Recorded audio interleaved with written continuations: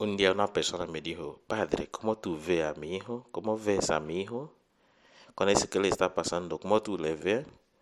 Bueno, te pregunto hoy, ¿cómo tú ves esa generación? Nuestra generación de hoy. El Señor está contigo.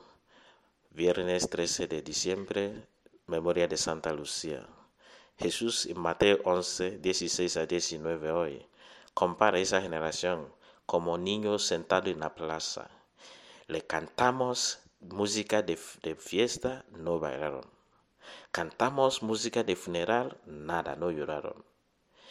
Juan Bautista vino, ayunó, vivía en el desierto, no comía mucho, la gente dice poseído.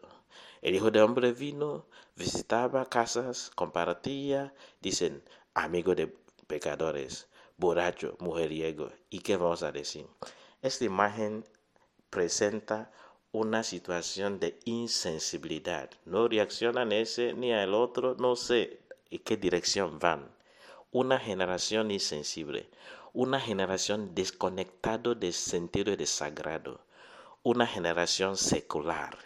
Cortamos Dios de escuela, de colegio, cortamos Dios de la familia, definimos el matrimonio según nuestro término, desconectamos Dios de diversión. Una generación que no sabe y qué rumbo debe tomar. Un peligro. Juan Bautista es una de las figuras de Adviento que llama a la conversión.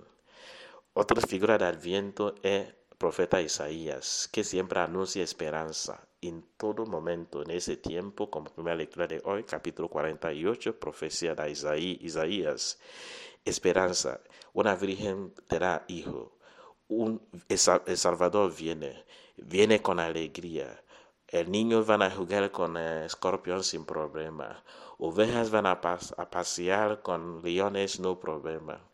Profeta de esperanza. Juan Bautista, llamada a la conversión. A partir de la próxima semana comenzamos a ver las otras figuras de Adviento, José y María.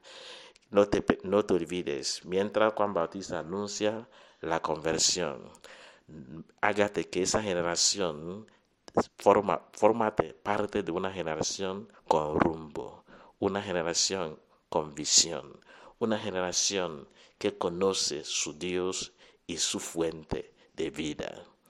Dios te bendiga en el nombre del Padre y del Hijo y del Espíritu Santo. Amén. Feliz viernes.